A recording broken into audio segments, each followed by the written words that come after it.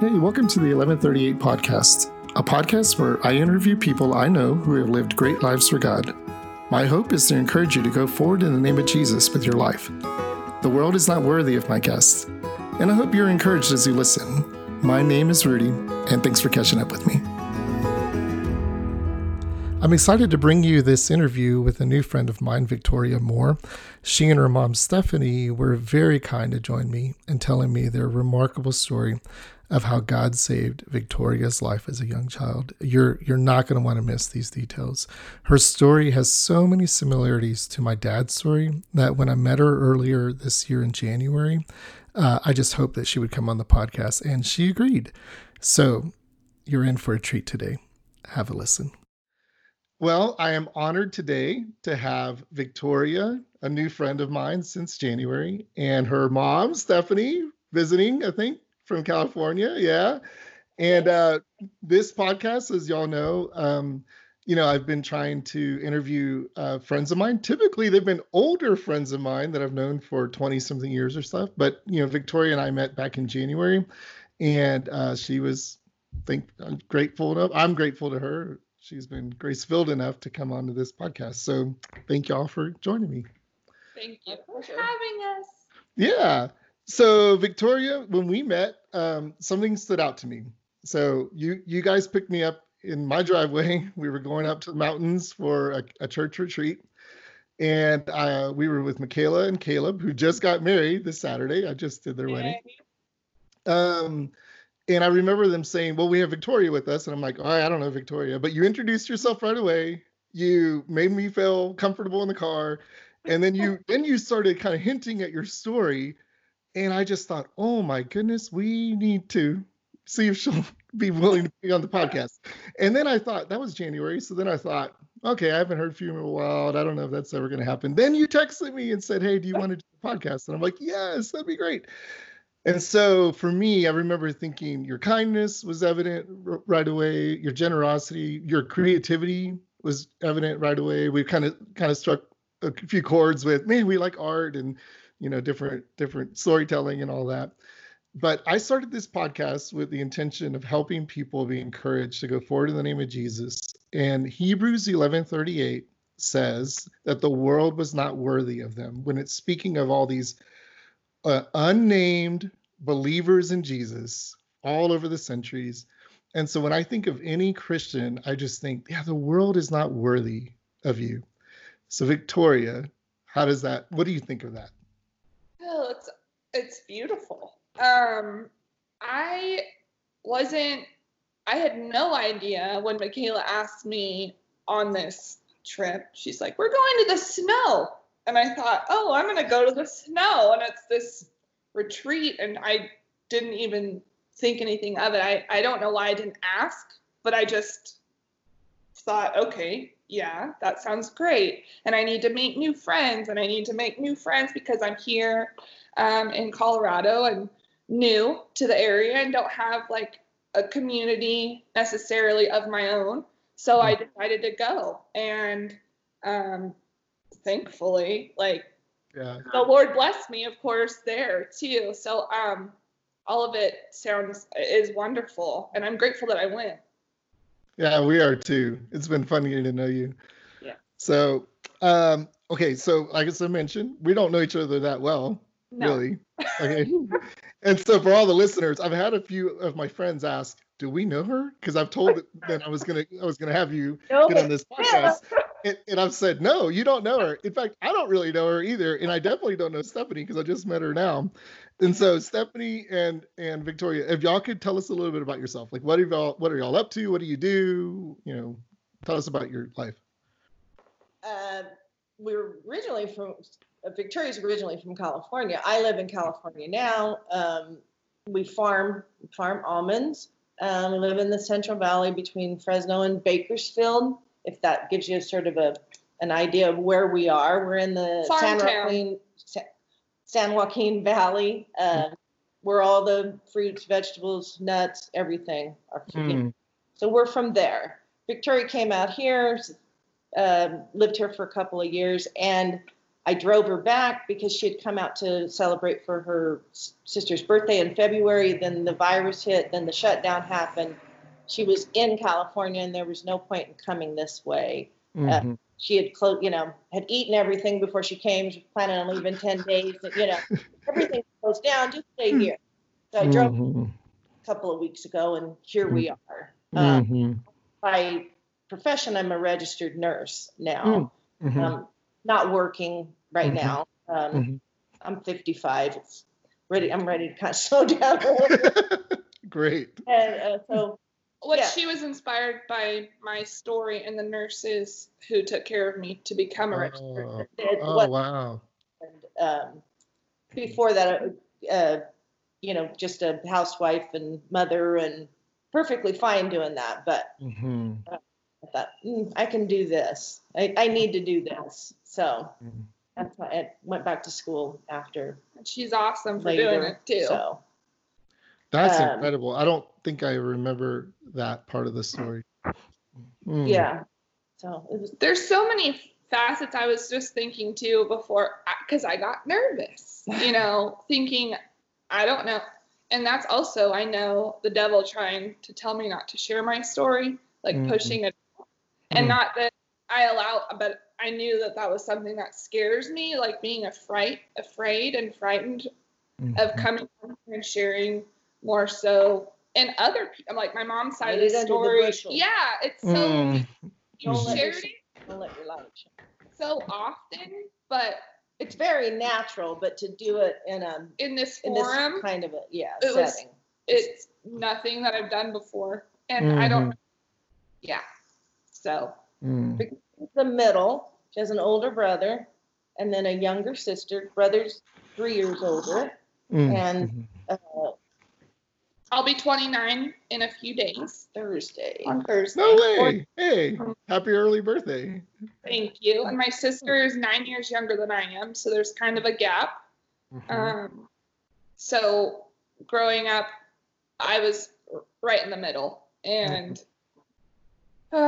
grew up in the middle of nowhere on the ranch, a farm kid, and swimming in ditches and playing in dirt and, being outside. That's what we did.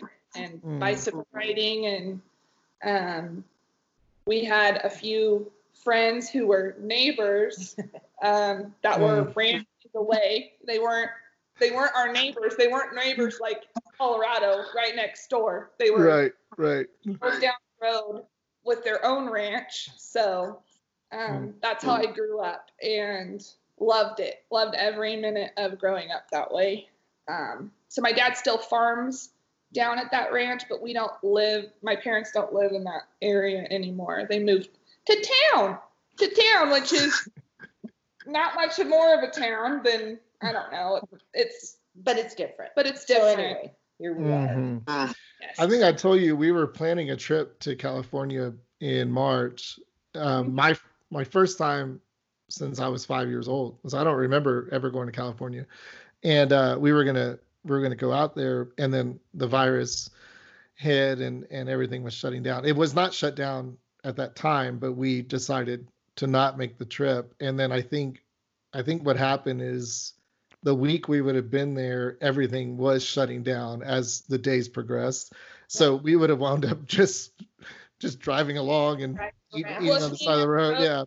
Yeah. So I was glad we didn't go, but I'm still really sad. I'm still like looking forward to going. And the way you've described where you grew up, I just, in my mind, I can picture these just beautiful fields and orchards, and oh man, it's gorgeous in my mind. So I hope to see it someday, that area at least. So yeah. Too for there. Yes. You don't want to go in August.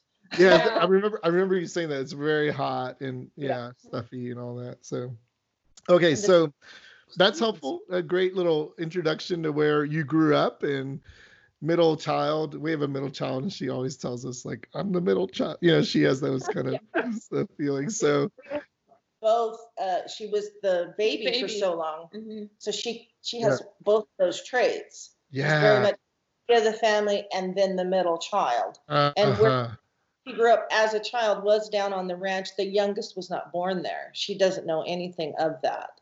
So they have different experiences. Our childhoods are completely different. So I didn't. Yeah, that makes sense then. Oh, wow. the same traits of an only child and the baby of the family. Mm-hmm. There's such a gap. Mm-hmm.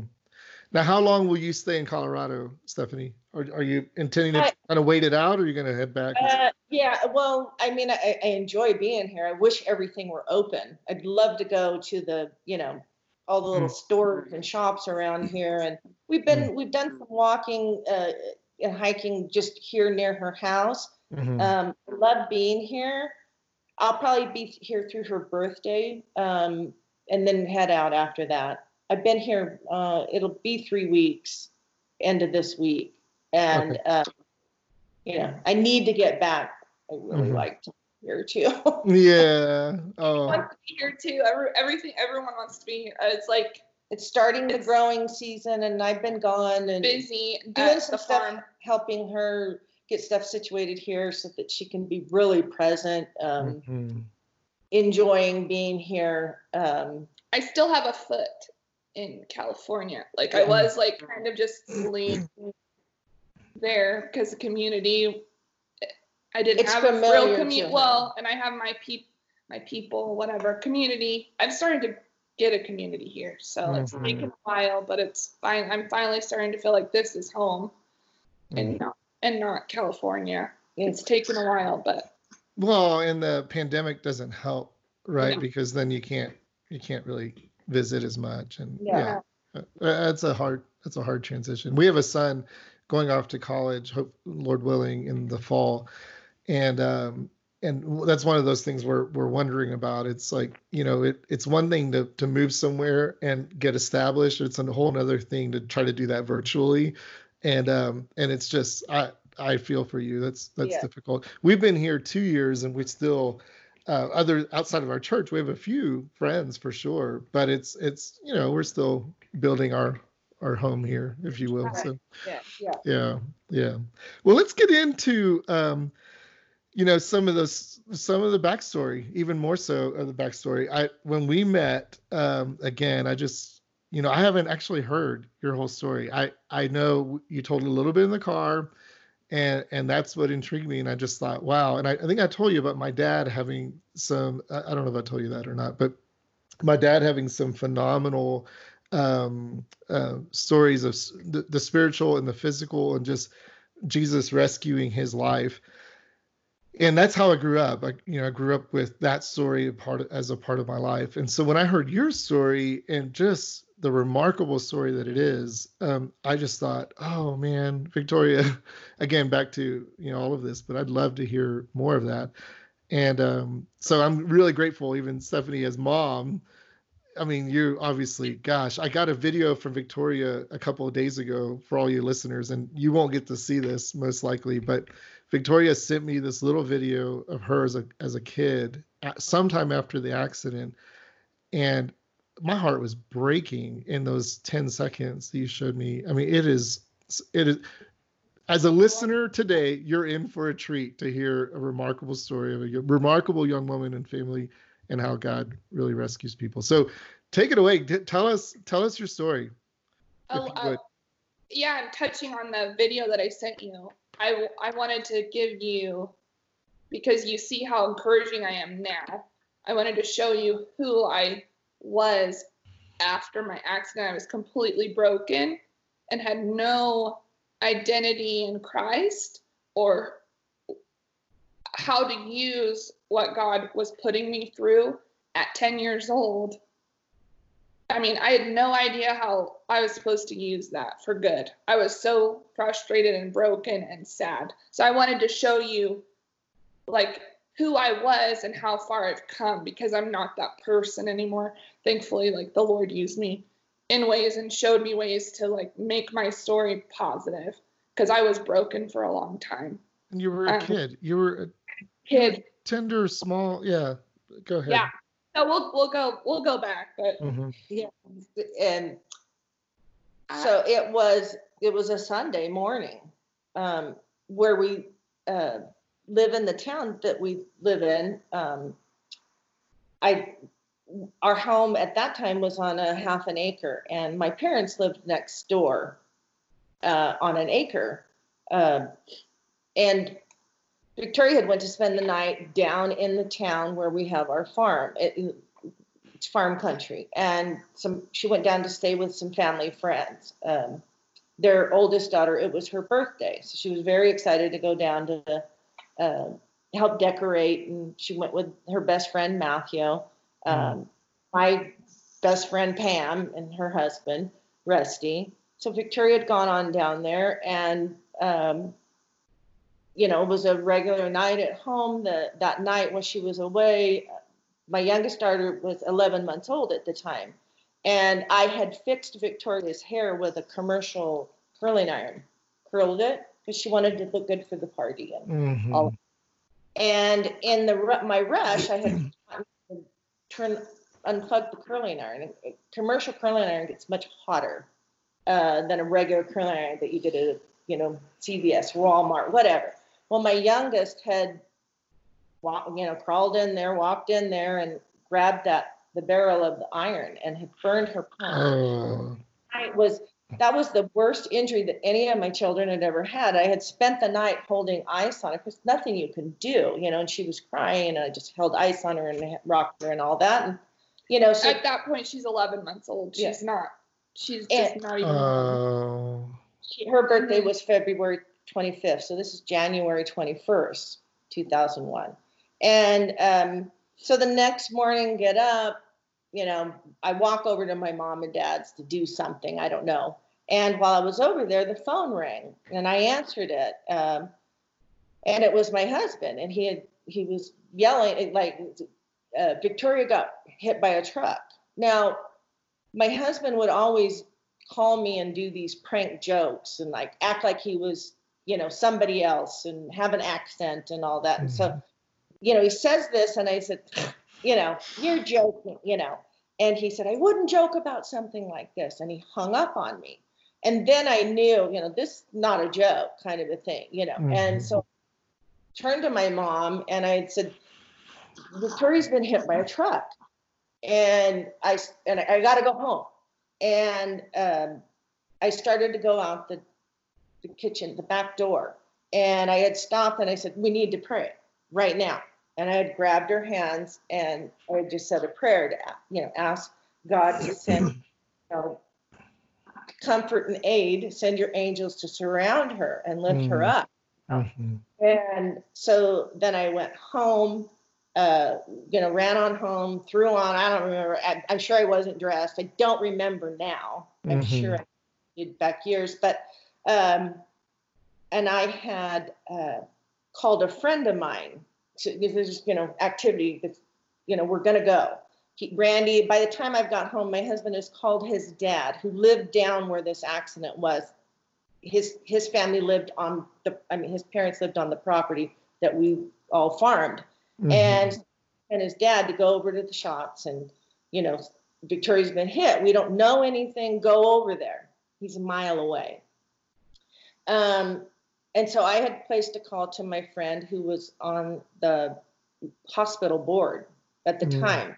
And I don't know anything. I need somebody to help because at that time I'm not a registered nurse at that time. So I don't know, all the jargon. Need help. I'm looking for help. And so we went, they had to bring Victoria to our town, which was a 20-minute ride on the highway from where she was. So my father-in-law gets over there. We can hear her crying on the phone, and she's angry, and Victoria was never an angry child, ever. She was always a very good, positive. She was extremely talented. She was she was a dancer, a talented dancer that was picked out of, when she was 3 to be in a little trio, and, in the Nutcracker as Clara, when she's a little child, very smart in school, a leader, all things. So we hear her being crying over the phone, talking going down to the hospital. And so that makes me feel better because I think she's crying. She's, broke her leg because we didn't know where this happens. We don't know if it's a silage truck, if it's a 18-wheeler, if it's a little Toyota pickup. We have no idea when this call comes because the oldest daughter, the girl that had the birthday, is the one who made the call to my husband. So she was hysterical. My husband takes the call, then he's hysterical. It's just like the snowball. And so I hear her crying, and I'm like, this is good. We can deal with this. Something's broken. She's, she's coherent. She's alive. And so then we're waiting at the hospital. We drive down to the hospital. My friend comes down. The people start showing up at the hospital. The ambulance finally shows up, and they open the back of the ambulance, and they're bringing her out. Now she's quiet. There's no sound. And my friend who was on the hospital board was a registered nurse, was an ICU nurse. She recognizes what I don't recognize. This concerns her, that consciousness has changed. Then she's waking up. She's got the C-collar on, all this stuff. She's screaming and she's clawing at stuff. And then she goes silent. They're taking her into the ER. We're in this ER room. There's all this stuff going on. The ER doc comes in, and she's waking up, going out, waking up. And he comes in immediately and says, how long has this been going on, to the EMT paramedic? And he's, well, actually, he said 5 minutes out of Tulare this started. And he says, we need to intubate and you need to leave. He looks at my husband and I, and everything changed. And, there's all these. And so we went out, and, then I'm talking to my friend, things are, then I realized this is not good. This is, bad again. So I had, there's a little chapel. Our hospital at that time was very small, less than 200 beds, I think. But there was a little chapel, and I knew that. I mean, everybody used that hospital. I had plenty of people die there, family, that sort of thing. So I went to the hospital. I went into the chapel, and I prostrated myself on the floor, and I prayed, and I said, God, please don't take my little girl. But if you do, give me the strength that I know I don't have. Wow. And this peace just washed over me as I'm lying there. And the peace that passes understanding. Because, you're talking, a half hour, 45 minutes have passed. Everything is just swirled and peaked and ebbed and flowed and freaked out and all of that. And I was just flipping out. And my mom had come in, and the mother of her best friend, my best friend, had come, and they had laid on my arms and were crying and praying because they saw what I was doing. And then we walked, and I was fine. I said, I'm fine. God's here. I'm fine. I'm all right. Now I had to ask for that peace again 5 minutes later. And I asked, and I asked, and I asked, and it always came. So I thought, I can't do this anymore. It always came. It never failed. Because I can't describe how emotionally spun out I could get. Just sheer panic.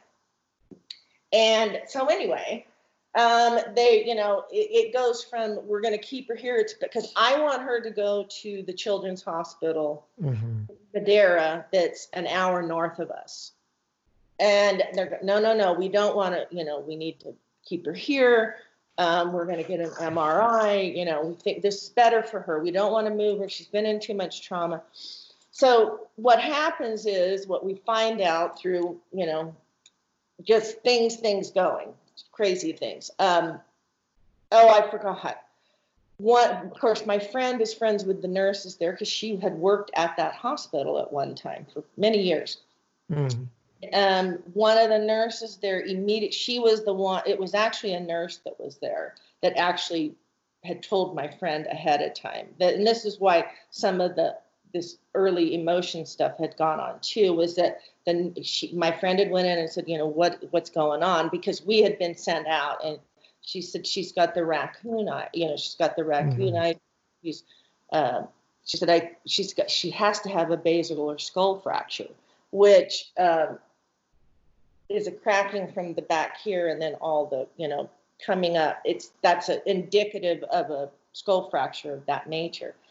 So what ended up happening was that, come to find out, she had been run over by the truck that the kids were in. Now, the best friend was 3 years old. The best friend was my son's age, 3 years older than Victoria, but he and Victoria were just best friends from the time they met out. Victoria was 18 months old. And he had been, now farm kids drive vehicles. We're not worried about that. They're raised that way. I had a cousin that was visiting, a town kid, city kid, and they had been out on the ranch. It had rained a lot that year. So there was a lot of rain, there was a lot of water, and it had rained a couple of nights before that. And the dirt road had been sanded, so there was a lot of sand on it. And then it's rain. Well, they were out looking for these puppies. They're trying to get them. The Matthew that knew how to drive the truck and was big enough to drive the truck had been driving the truck. Then they had gotten out and were trying to herd these puppies. And Victoria was out with him, and then Matthew had gotten in the back of the truck. The cousin had gotten in the driver's seat. She was 10, and Matthew said I was running.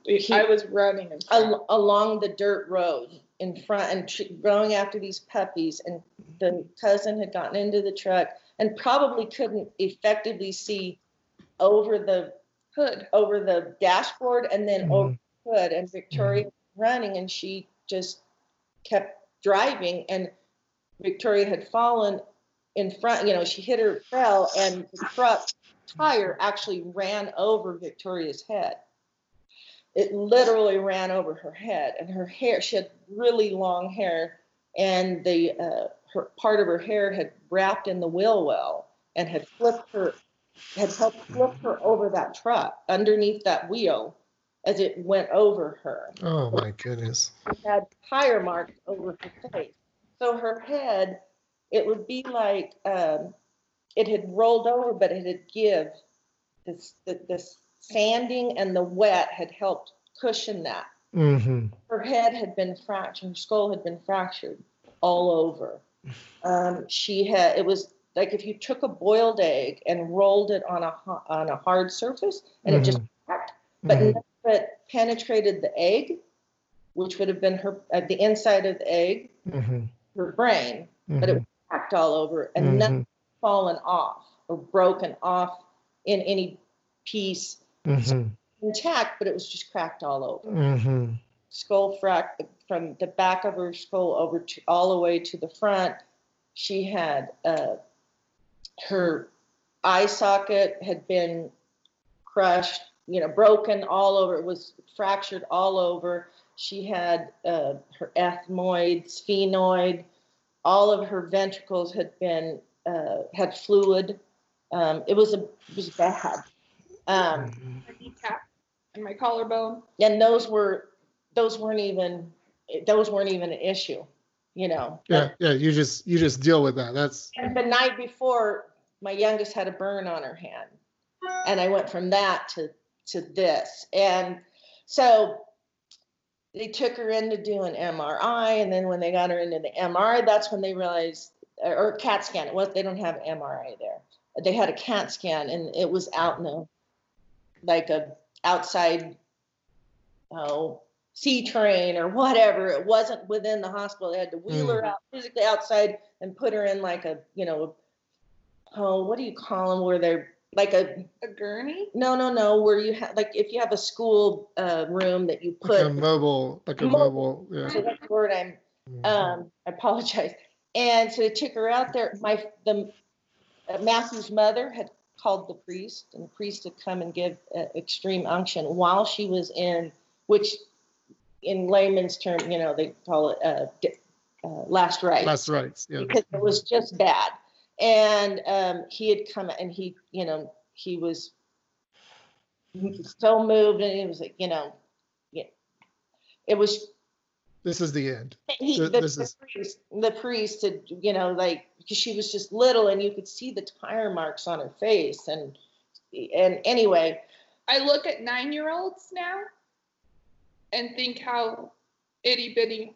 Like, I don't understand how I survived a Ford truck.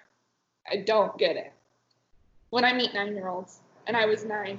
And it sounds fantastic. How could you be run over by a tire and your head literally be run over by a tire? So she gets out, and then they come out, and they're going to life flight her to Children's Hospital. And, they're preparing us, they're preparing her. We have a liaison, a social worker come and talk, is talking to us, because it's all bad. It's all bad.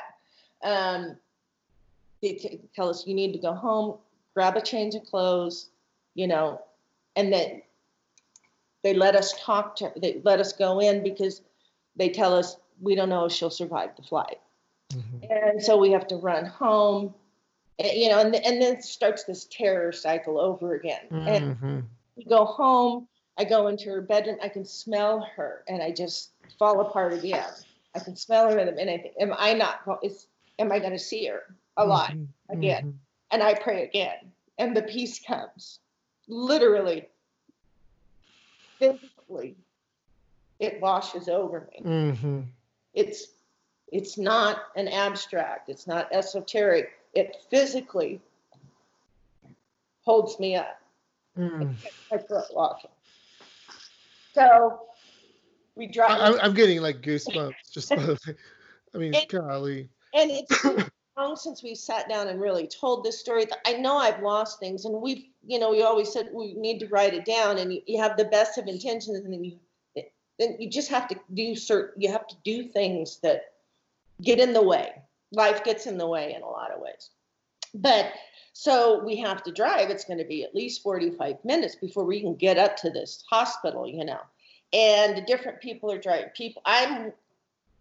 I'm able to go. I'm doing things. Things are getting done. I know what I got to get this up, and then I fall apart, and then I pray, and then so somebody else is driving, and at that we had our cell phone, and I made 6 calls on that drive. And I had to make 6. I needed to get people praying. I needed to get people telling other people to pray. So I called 6 people, different faiths, all Christians, but different faiths. And they just started praying. And you could feel it. Feel it. So we get up there. We're in the parking lot. We're up there. We're just astonished, because those calls that I had made, people had called other people. There were 50 people at the hospital waiting, to help. And so we get there, the helicopter comes in, and we don't know. We're waiting with bated breath. Is she, did she make it? And you can't go past this line to anything, and she's coming off, and the trauma team is, bringing her in, and one of the nurses, as they're wheeling her in, gives me the thumbs up. I knew exactly what she meant. She's alive. So we can't go in. She's in the ER, blah, blah, blah. More people are coming. I'm praying again. People are, asking different things. And so they finally, after they get another social worker, another liaison, they take my husband and I into a little room. And it's bad when they're taken into this part of the hospital, this little room, And then the pediatric neurosurgeon and another doctor come in. And then they tell us that we can't see her yet. They're getting her all set up. And so that he tells us, all of her injuries and how bad it is. And if she can last 48 hours, they might have something to work with. Well, if she doesn't last, she'll be dead within 48 hours if she lasts.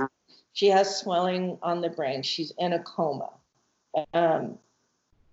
She probably won't. She may not walk again. She may be blind. Her occipital lobe, everything, everything looks bad. But they're doing their best and, prepare to be here for 6 months at a minimum, if she lets it. So then they let us go in, and she has tubes everywhere, and her head has swollen to the size of a basketball. Which and she's silent, and tubes, the tube down her throat, her hair, there's just blood. And they didn't let anybody in. And then so my husband and I are in there for, they told us before we can go in and nobody can see her. And then after that, and they say, all these people are here, they can come in 2 at a time. And I thought, wonderful. But at that time, I realized after the fact, as soon as the last person had come in, I realized they're letting them come in to say goodbye. They're not doing this to be nice to, this isn't, you're not out of the heart. I'm not thinking in those terms, but as soon as then I realized this is like these are goodbyes. They're letting these, and then again, have to ask for, and so that's where it started. One of the people that I had called, it was hours and hours later. It was stormy then.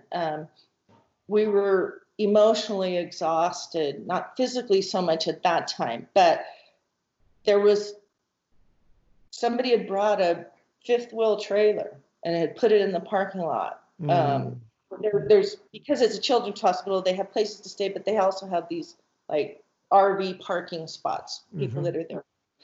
There was a trailer there. It had been loaded with food. There were prayer cards in there.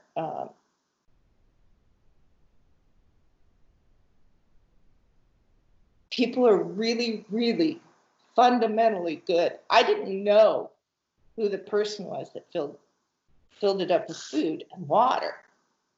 But they heard somebody had called to say this 9-year-old girl needs your prayers. And they did. And so for 3 days, for me, so Victoria was never alone when she was put in the ICU by herself. We had somebody in the room with her all the time. She was never alone. And she was, in a coma, and they kept her in the coma as well. She had gone into the coma, and they kept her medically induced because her brain was swelling. And so, and they didn't know what they were going to do. So I was actually in the room, other than when I had to go to the bathroom or something, and praying constantly, and people coming and kind of just a lot of a blur. And on the third night, and a nurse had come on. It was a different nurse. And I mean, we know nothing. This has never happened to anybody we know or anything like that about medical stuff. And this nurse had come on, and I was in the room. It was just me in the room with her. And she was angry because Victoria had, her hair was matted. There was mud, there was blood. Her teeth had swollen. I thought her teeth were mangled from like getting knocked out of her. They weren't. They were swollen. They were like this, and she was just swelling and, just bruised and everything. Anyway, this nurse comes in and she's angry because Victoria's blood pressure was high. And she said, this means she's in pain. And she should be medicated. Because those numbers have been like that, she should be medicated. She's in pain. That's telling me she's in pain. And so she gives her some meds, and the pain and the blood pressure comes down. And then she starts, because this whole time we're praying, please take care of, my baby. And our precious, wonderful angel, and then she comes in, and so she gives her the meds, she calms down, and then she starts washing her. Washing her face and moving her hair back, and she's cleaning her up, and she's getting a toothette, which is looks like a popsicle, but it's the popsicle, it's a sponge, and she's washing Victoria's teeth, and Victoria's moaning. Victoria's very much a tactile. I love creature of comfort. She loves to be petted and loves all these. So this woman comes in, and with her knowledge and her care, is able to minister not only to her but to me as her mother. And then I can leave, because I have not left the room in 3 days, other than I can't eat, I can't sleep, I never sleep. And she comes in and she's doing these things, and I say, I can go to sleep. And I went out. I was finally there's a motorhome out there, and, it's sort of our general area where people congregate, and I can go sleep now. I have a reprieve. And so then we get onto sort of a routine. It's my mom, my husband, my husband's sister. She had worked at the post office in the town not far from where the hospital was. So she'd get off work, she'd come and take a shift at night, late in the morning, whatever, and we would rotate like that. And so all things are happening. And so every day I'm giving updates to certain key people on the phone, what we're praying for specifically that day. Up until that third day, that's what, and, for us to help us get through this, and her. And then it becomes that Victoria's nose is running. What it was cerebral spinal fluid was dripping out of her nose, because everything was just cracked. It has to go, yeah. So it's come, and it can come out of these fractures.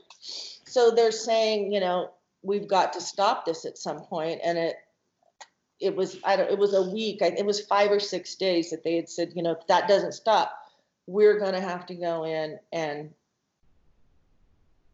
remove her. They're going to take her face off and go in and repair this, to stop this. They're going to have to repair this fracture. They want it to heal on its own.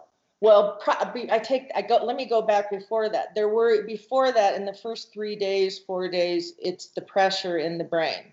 If that doesn't subside, and the swelling continues, they're going to go in and do a shunt, or they're going to take out a piece of the skull and leave it open so that it has play. So that's a specific prayer. Please tell the prayer chain, tell your people to pray for this, that this does not happen, that she does not need this. And so that doesn't happen. And then it's going to be, her nose is dripping. Her nose is dripping. It's leaking cerebral spinal. We can't do that. We're going to have to go in, lift her face up, repair that, put it back. It's going to be fine. Every one of these that we do, it can be done. It's not what you want to hear, but we can take care of it. So that's a specific prayer. So it's late one night, and the next day they're going to do the surgery on her, because this leaking hasn't stopped. And this is a teaching hospital. So their doctors are coming around with these student doctors, residents, groups of people. And I can hear them outside the room talking. I can hear the pediatric neurosurgeon outside, and he's talking about the blah, blah, blah, blah, blah, blah. I can hear him, and the mom doesn't know. I hear the family doesn't know. Mom's in there. She doesn't know. And I need to go in and talk to her. And so he comes in by himself, and he's telling me that Victoria has developed diabetes insipidus.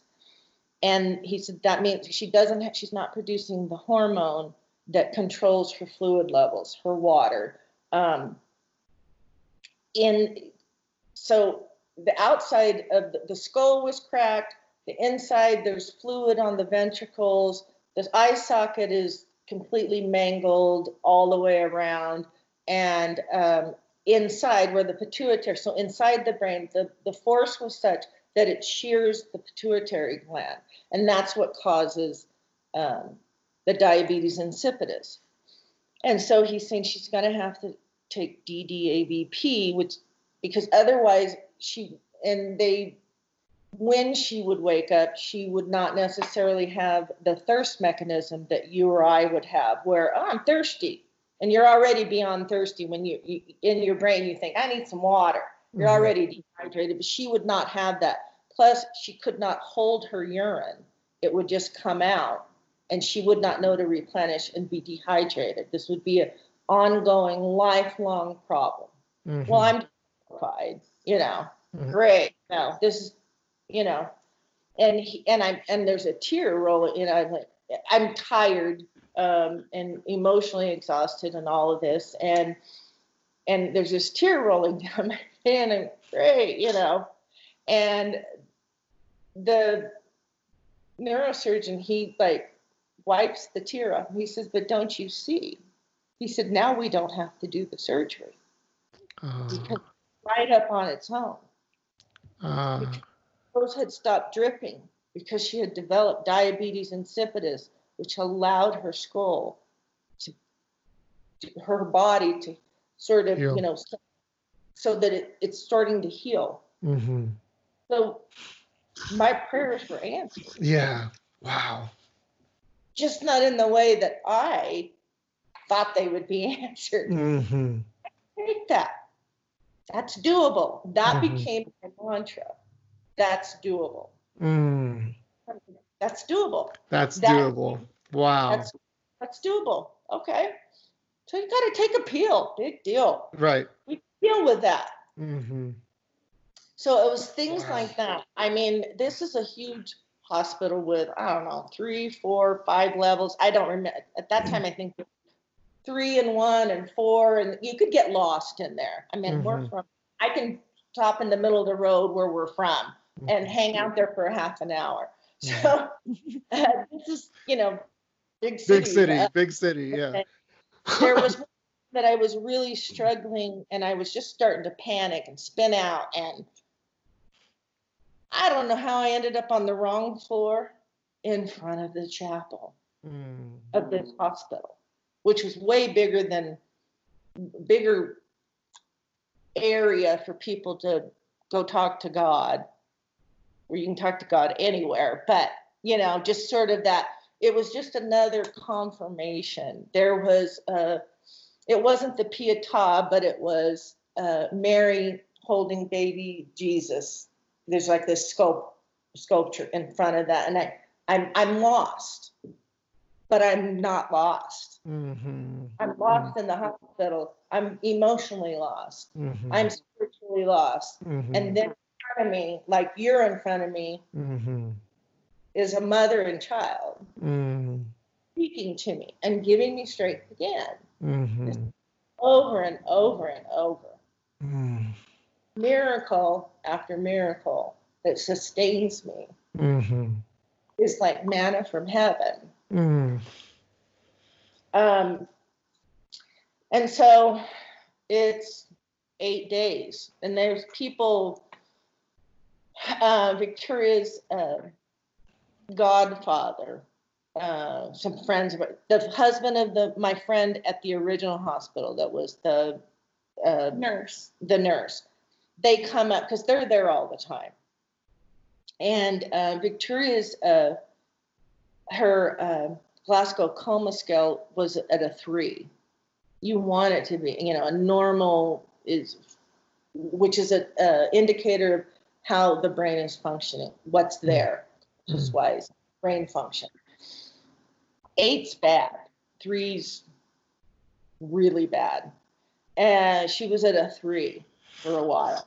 And you want that number to grow higher. 15 is, so somebody's with her all the time. We're getting to where we're changing people out. I got to go home and I got to take care of my son.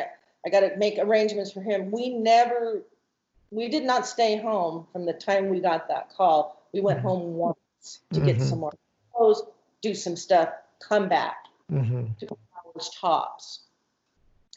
But the friend, and people were sending prayer books, prayer cards, rosaries, Bibles. People are praying. Their churches are sending us things that that they're doing on Sunday. Masses are being said. All these things, and the Bible is in there. In the room with her. Everything. She can't have anything in the room that's sent. No balloons, no flowers, no anything. Everything's. But we can have the book by us, the Bible with us, or whatever. But Joe is in the room with her, and let me go back in the ICU. And then she's in ICU, and then, I don't know, 8 days later, she goes into like a step-down ICU. But before that, about the 8th day or whatever, one of the nurses comes in, and they're trying to get her to respond, trying to get Victoria to respond. Squeeze the hand, do this, and she starts finally, making noises. They're sort of lightening up her meds because they want her to wake up if they can. Let me go back before that. See, I haven't told this story in a while. So it's the second day that she's there. I take that back. So it's the second day, late second day. They want to extubate her. Pediatric neurosurgeon comes in. They want to take it out. They want to see if she can breathe on her own. You're good. They want to try this. They'll immediately intubate her if she doesn't do it. So that's a prayer. That's a specific prayer that we want her to be able to breathe on her own. So they extubate her, and she breathes. She breathes on her. This is a sigh. And so it was after that the nurse had come in and was angry because she was dirty. You have your priorities. It's not a priority to clean her up when they need her a machine to breathe for her. So we're not in the room. Joe's a Christian. He's a believer. He's in the room with her. They're lightening up her meds. They want to see how conscious is she on her own. And so they're constantly checking her Glasgow Coma scale and coming in, and she's, she can squeeze or whatever. Her collarbone's broken. They're not that's a collarbone. We have all, how many of that? That's not a problem. But she responds a little bit, but she will not move her legs. She doesn't move her legs. And she's pushing against it. Can you push against? And Victoria won't. She's not participating. And I get very, and I'm worried because I want that number higher. I want that Glasgow scale higher. And so I tell Victoria, I said, Victoria, she thinks you're weak. I'm in her ear like that. She thinks you're weak. She doesn't think you can do it. Now, Victoria was a very gifted ballet dancer. From the time she's 3 years old, she's had lessons and done, all this. I mean, she thinks she can't do it. So you're like coaching her up. Yeah. Yeah. And she, she's not there. And I said, if you can press against her hand with your leg, do it now. And she goes, oh, and just knocks her back. And she said, and the nurse just starts saying, good girl, good job, Mom. And so the number goes up because she's able to, even though she's not awake and she's not able to verbalize, she's answering to commands. And that's when I knew Victoria's there. And she's fighting. She's fighting. So can I ask what day was that? Was that around day 8? 21st. So it 2001. was like 2001 was the accident. So that was, I have certain things written down, and my mom wrote on this date, this happened. It was probably about day 6, 7, 8. It was something like that. I take that back. That was early on. That was maybe day 5. Okay. That where she kicks her, where she responds to, she's angry and wants to, okay, leave me alone. I did it. So to make sure I understand, so she was hit by a truck, and about 5 days later, she's already responding? Yes. Yes. Golly. Okay. Yeah. That's helpful. Not hit by a truck. Her head was run over. Yeah. Physically run over by a truck. But she's already, that's a fighter. You've got a 9-year-old. Yeah. Okay. Yeah. So, and then maybe it's 2 days later. I think it was on the 8th. It was on the 8th day. I do know this. I do know. The 8th day, we're in the room. They want her to open her eyes. Can you open your eyes? Now, she was so swollen and just black, and her eyes were, and her teeth, and it was awful. It's amazing what the human body can go through. Mm-hmm. So the nurse is in there, and she's a young woman. She's probably 22, 23, and she's being really kind to her and wants her to open her eyes, and she won't open. And then finally Victoria says, and I'm down. The nurse is down because she's got to record, and she's down. I'm down, and my husband's over the top of me, and Victoria's on the bed. And can she open her eyes? The nurse is trying to prompt her, and I said, "Can you open your eyes?" And then Victoria, her voice was a different voice than what she had, and she finally speaks. It's, "I want to see you." And I said, "I'm right here, baby. I'm right here. I'm right. You can hear me. I'm right here. Look at me. Open your eyes. I'm just right here." And my husband's, "Open your eyes, baby. Mama's right here. And we're right here. We're waiting for you to open your eyes." And just she turns just ever so slightly, and one eye opens. The right eye opens. And we just fell out. I said, there you are. Because the green she has green eyes, and her eyes opened, and it was just that one eye, and she started crying, and we started crying, and the nurse started crying because we had been waiting for that. And she immediately fell back to sleep. That was exhausting to her. Just exhausting. And so that was another specific prayer request that we had put out. And so it was, I don't know, 9-10 days later. She's waking up, but she's in and out. She can't stay awake. She just can't. She talks with her eyes closed. Her voice is real high. It's a different voice. And she's like a very little girl, a lot older than she was. We don't care. We don't care what she's like. They had told us. Joe's in the room with her. She starts talking. She's crying. He's the only one in the room with her. And she's talking like this. It's me, Victoria. It's Joe, and she knows who Joe is. But she's very tired. And is the Bible in here? Now, she has not been away. I said, get the Bible. Get the Bible. She didn't say, is there a Bible? I said, get the Bible. Get the Bible. And he says, okay, she's talking. This is shocking to him. And he's, get the Bible, get the Bible. And I got it. And she says, open it. And he opens it. And she puts her hand in. Now close it. And then she starts sobbing. And he says, why are you crying, Victoria? And she said, because it's telling me to.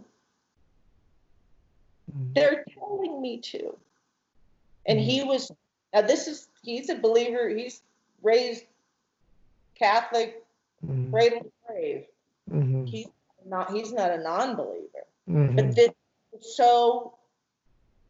he was moved and shocked by it, by how specific and clear she was about it. Well, thanks for listening to part 1 of Victoria and Stephanie's story.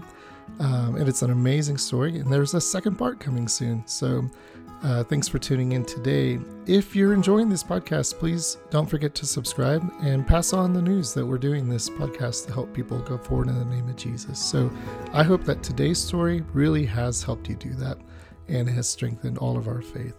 Thanks to Victoria and to Stephanie for their time, and I look forward to getting part 2 of this episode up here pretty soon. So until then, enjoy the day in the Lord. Go forward in the name of Jesus, and I will talk to you again soon. Thanks for listening.